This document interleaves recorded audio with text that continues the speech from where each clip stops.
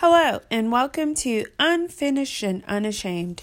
I'm Qualisha Alexandria, and today we're discussing living on purpose. Nelson Mandela said, "Who are you not to be great?" Most of us live life without ever having understood our purpose. Living on purpose helps create a legacy. I know that my true passion is being in a serving capacity. I can work in any capacity of helping and serving and thoroughly enjoy it. I have a love and a passion for it. Whether it's on the mission field, serving at a shelter, cleaning and working at different charities, being in the military, working as a vocational counselor, or simply helping someone, I'm all tuned in. Living on purpose, I believe, isn't always about making money. Using your gift to secure an income is great, but your purpose should be viewed as being bigger than income. The income will come if you're living on purpose. In my short life, I always knew I was where I was supposed to be in my career because I began to see that as long as I was genuinely working for the greater good, I was blessed, even in work chaos. I had an instance of knowing I was in the wrong place, and while I had never resigned from any position, I knew this time I had to.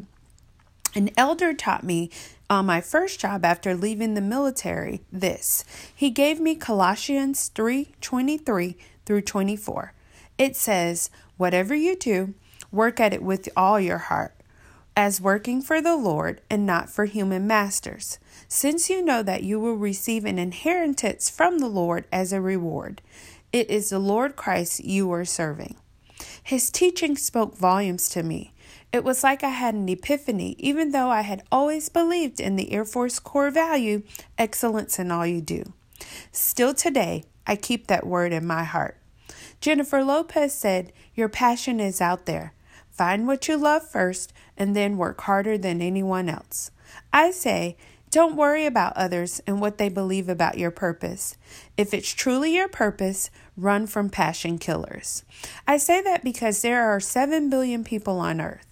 If it was put in you, somebody needs it. Don't worry about who's doing it already. There's nothing new under the sun. Charlemagne the God said, "Looking for your purpose is like looking under the Christmas tree until you find the special gift God has left you."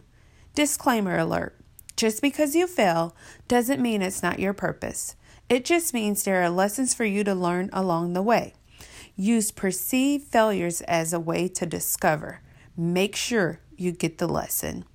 Don't be afraid to live on purpose or work towards living on purpose. If I'm being truthful, I'm not truly living on purpose. I say that because I still have lessons to learn, but I'm striving. I have transparent prayers about my purpose. It typically goes a little like this. Lord, help me not to be a hard head, because I know a hard head totes a soft butt, and I want to get the lesson so I can get the blessing. We've all heard our grandparents or our parents say that, right? But it works, y'all. Every step along the way, I become a little closer to being great in my gift. When you don't live on purpose, you're working and moving in fear or in vain. Another disclaimer. Having a needed job that's needed to take care of your family isn't working in vain. But every day you should work towards finding and living on purpose. Remember, we are not fearful. Martin Luther King Jr. said, "Not everybody can be famous, but everybody can be great." Homework. Revisit your vision board.